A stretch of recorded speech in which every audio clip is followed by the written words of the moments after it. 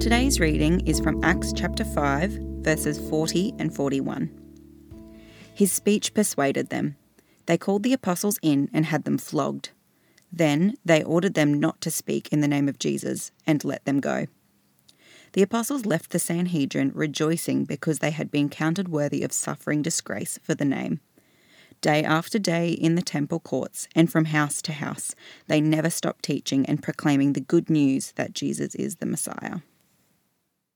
What would be considered as the normal reaction to being flogged? Whimpering? Anger? Bitterness? What about rejoicing? That's not what first comes to mind, is it?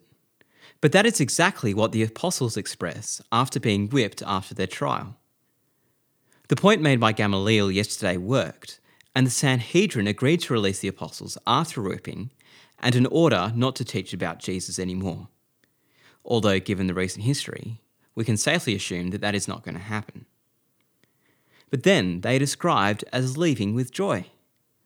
Not just some kind of adrenaline-fueled fleeting joy, but a continuous gladness. Why would someone be joyful after a beating?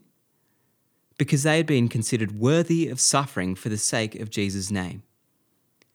In Luke 6, 22-23, Jesus teaches his disciples about rejoicing and being blessed when people hate them because of him.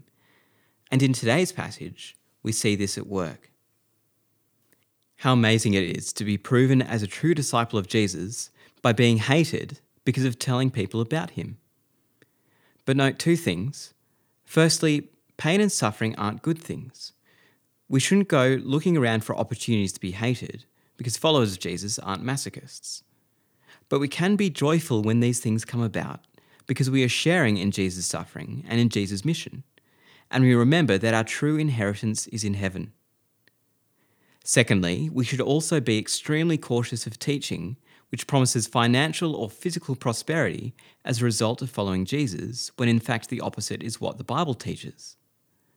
We shouldn't be surprised when suffering comes, but we should have a deep satisfaction knowing the one in whom we trust. Loving Lord, we thank you for your word and the example of the apostles.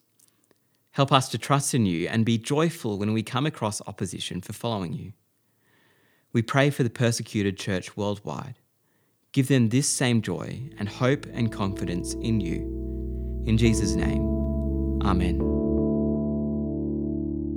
If you have any questions or would like to find out more about our church, visit stbarts.com.au.